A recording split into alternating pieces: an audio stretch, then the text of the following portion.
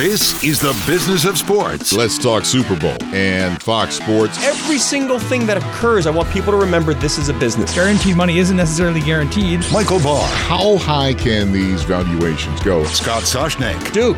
Everybody loves rooting against him, right? Eben Novy-Williams. Off the field, the NBA has never been buzzier. And the leaders in the sports industry. Major League Baseball Commissioner Rob Manfred. Mike Oresco, he's the commissioner of the American Athletic Conference. Jared Smith, president of Ticketmaster. Then the race car driver, Helio Castroneves. Bloomberg Business of Sports from Bloomberg Radio. Hello, I'm Scott Soshnick. I'm Eben Novy-Williams. And I'm Michael Barr, and this is the Bloomberg Business of Sports podcast, where we explore the big money issues in the world of sports. Today, we begin with the Baseball Hall of Fame. Longtime Yankees captain Derek Jeter came within one vote of being a unanimous pick for baseball's highest honor, falling just shy of joining teammate Mariano Rivera as baseball's only unanimous electee. Well, congratulations, first of all, to Derek Jeter. You didn't even mention the other inductee. I know, Mr. Walker. Yeah, Canadian. Larry Walker. Second Canadian, right? Colorado. Yeah. Yeah, it was his last year of eligibility. Or Montreal, too. Wasn't Larry Walker with Montreal, too? He definitely played for Montreal. Yeah. But let's talk about Derek Jeter. Well, first of all, I was preparing for this, and of course we got it. This outrage that it's not 100%, it's not unanimous. Who cares? I'm totally with you. It just stop people. It doesn't matter. But Barr, from the business perspective, I was wondering if Mariano being the first unanimous, there sort of was this bump to his memorabilia as the first to do it. Right. I was wondering, is there some sort of memorabilia bump in value if Jeter would have been the same? So I sent it over to Ken Goldin of Goldin Auctions, that exact question. And he just says, none. In my opinion, no bump at all. Quote, it actually gives his fans a talking point to complain that he should have been, and the outrage establishes more interest and will keep him in the news. Called Rivera a fluke. Said Griffey wasn't unanimous, and there won't be a unanimous in the next 10 plus years. Well, see, first they of are all, complaining. And they are complaining. Here's There's why. kvetching. Well, this is the reason why, is because the one lone vote, Yeah. he voted no and then left the rest of the ballot blank. Yeah. So it's like, well, okay, then, I didn't even see who it was, by the way. And again, everybody has their right to vote, but it's, that's where the complaints Also, come in. when there's 425, whatever the total number is, votes, and you are approved on all but one, in my opinion, that is unanimous, right? There's always going to be a contrarian or someone who fills out the ballot. There's always going to be something.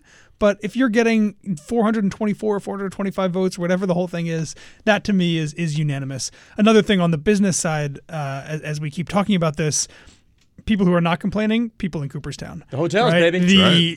The whole industry, yeah. You love to have local guys. Cooperstown's about 180 miles away from New York City. People who are super popular, as Derek Jeter was, the memorabilia shops, the restaurants, the inns, the hotels, the bus services. Everybody is preparing for what they think, and they've been talking about for years, ever since Jeter retired. It kind of put this 5-year stopwatch on the town. The Otesaga Hotel, that's the place to be. Is that right? Yeah. Look at that. Not even a sponsor. We're giving them free airtime. I bet you can't get a room. Everybody is expecting. Cooperstown's a tiny town, right? There's 1,800 people in the entire town. It swells to 20,000 on a normal induction ceremony. Would Jeter's induction get 100,000? I don't think people would be shocked by that, right? So there's going to be a massive influx of dollars coming to Cooperstown this summer. If I'm all the people in Cooperstown and I own businesses there, all the core of the Yankees, I'd never want them to retire the same year. You want you want to ladder that. Stagger this it out. year is Jeter, then it was Mariano. What you got? Yeah, you had Rivera last year. Yeah, that's what you want. Jeter. You got to stagger these popular players. For what it's worth, by the way, Ken Goldin did say that Larry Walker would see a significant bump in his memorabilia. I would imagine for a guy who maybe not Hall of Famer, that suddenly you get this vote on your last chance eligible, and that makes you a part of baseball royalty in a way you weren't before. For Jeter, I mean, everybody knew whether it was unanimous or 99.8% of the votes, whatever it was, everyone knew he was going to be a Hall of Famer. I can't imagine, but maybe this does boost things. Larry Walker signing memorabilia on Bloor Street next to Pete Rose, who's there every year. By the way, who's getting closer, and he got more votes? Curt Schilling. Yeah, he's getting closer, and Barry Bonds also got How more. is Curt Schilling Forget the politics. Forget whether you're a nice guy, not. Yeah, he should be in there. How is Curt Schilling not a Hall of Fame I agree pitcher? with you. 10,000%. It's not like that's steroids or not whatever. How is Curt Schilling, by any measure of his accomplishments on the field, not a Hall of Fame? You will not get any word of disagreement from me. I think this exact conversation is why these votes are silly, right? Because every writer has their own interpretation of how they think they should be voting, what the criteria looks like. Yeah. The fact that there's first ballot and not first ballot, I think, is silly, and I'll rail against that till it gets changed. But yeah, I think the of the major Hall of Fames, there's no question that the baseball one likes to hold itself to a standard that it thinks is more elite, more selective than ones like the football one. But people are talking about one. it. I mean, yeah, the others don't really have a whole lot of conversation around them. Well, almost everybody gets in, right? I mean, too many? The three of us could probably get into the Football Hall of Fame if we played 10 years. Excuse me, if there was a lightweight football Hall of Fame, perhaps you'd be a marginal vote getter there. Touche. I'm following Barr. If you're the blocking back. Am I tight end? I'm not really fast. No, you're a fullback. Oh, okay. I'm not really fast enough to be the running back, but I have to play some role here. What am I doing? He's the receiver. Oh, great. So I'm either throwing it to Eben or I'm running behind you. And I'm picking running behind you. What a great segue, Thank Scott. you. Oh, I picked up on it. Turning to some ownership news now. Wide receiver, Arizona Cardinals, Larry Fitzgerald has purchased a minority stake in the Phoenix Suns, joining a small club of active NFL players invested in an NBA franchise. The club is two, lots right? of athletes do. Yeah. Him and Aaron Rodgers. Well, Robert Sarver can use some popular figures in his ownership group because the team's not winning a whole lot. They're refurbishing the arena, right? We're getting some upgrades to the arena. Yeah, I think that arena package, $230 million arena package, I think Fitzgerald actually played a pretty big role in advocating for that publicly a couple of years ago. I can't think of a more popular sports figure in Arizona than Larry Fitzgerald, and he's going to play another year, he said. What a really wonderful guy. He's done great things in the community. That's the kind of person you want. You always talk about strategic partners. What do you bring to the table besides money?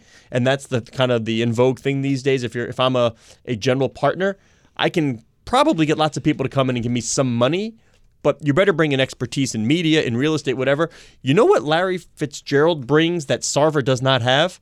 Which is? Likability. Yes. People love him. Huge. Yes. Make him the face of the franchise if you can. I mean, he really is. And I've covered him in Super Bowls before.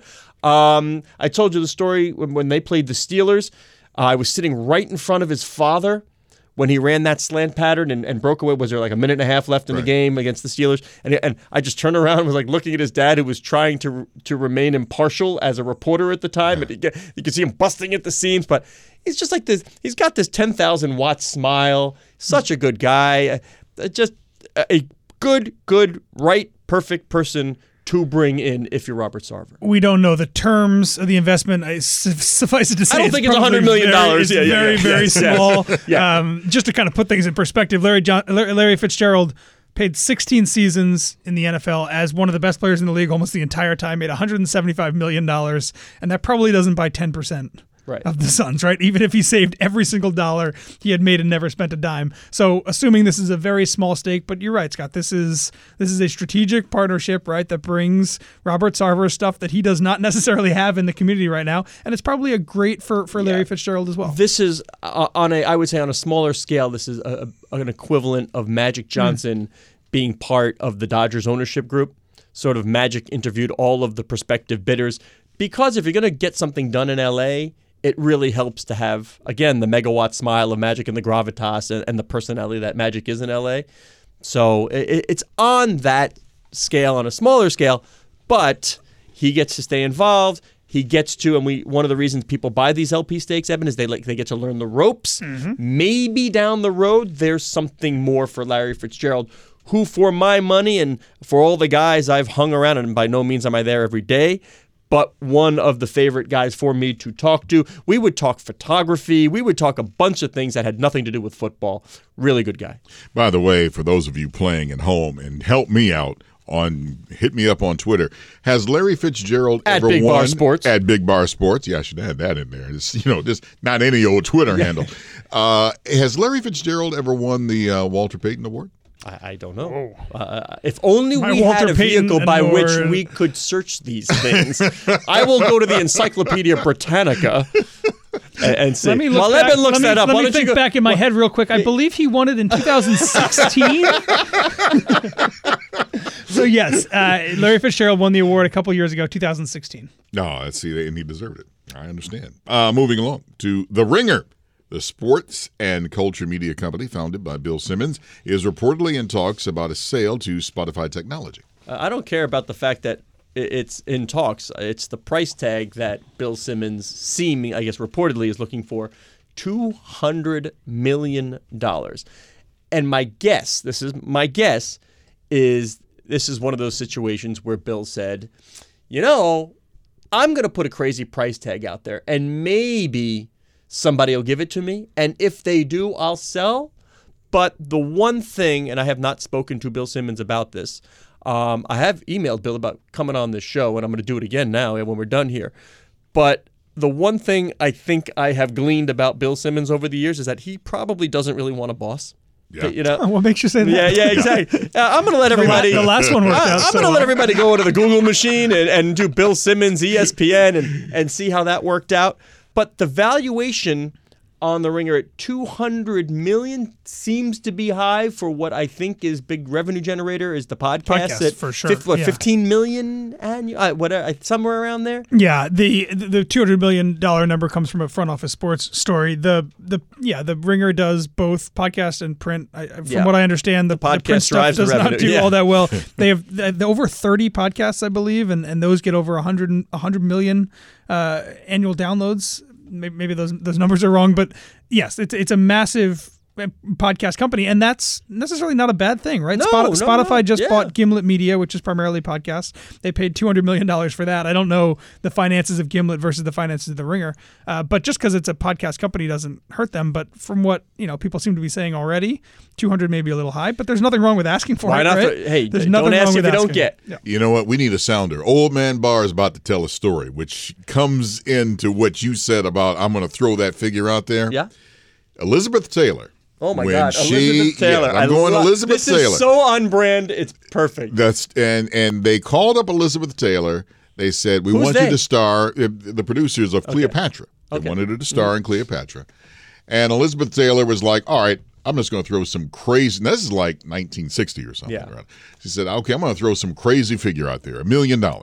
They said, okay, fine. We want you to come on in. And Great negotiation. And all of a sudden, it was like, oh, I guess I better do this. So I'm wondering if Bill Simmons. I meant to say $3 million. Yeah. That yes came way too quickly. Let that be a lesson. Go way high. Other news real quick in the sports media world, The Athletic, the digital startup that is hoovering up That's hiring everybody. writers around the country and now around the globe, apparently just raised $50 million at a $500 million valuation. So kind of put that in perspective with where The Ringer is and the Athletic's opportunity there as well. Anytime you see a sports writer start a tweet with some personal news, The Athletic is invariably at the end of that tweet. This is the Bloomberg Business of Sports podcast. I'm Michael Barr along with Scott Soshnick. Welcome back, my friend. Thank Eben you. Novy-Williams. We are here each and every Monday, Wednesday, Thursday, exploring the world of money and sports. Join us again at the end of the week when we speak with the biggest and brightest in the sports business world. You're listening to Bloomberg Business of Sports on Bloomberg Radio around the world and online wherever you get your podcasts.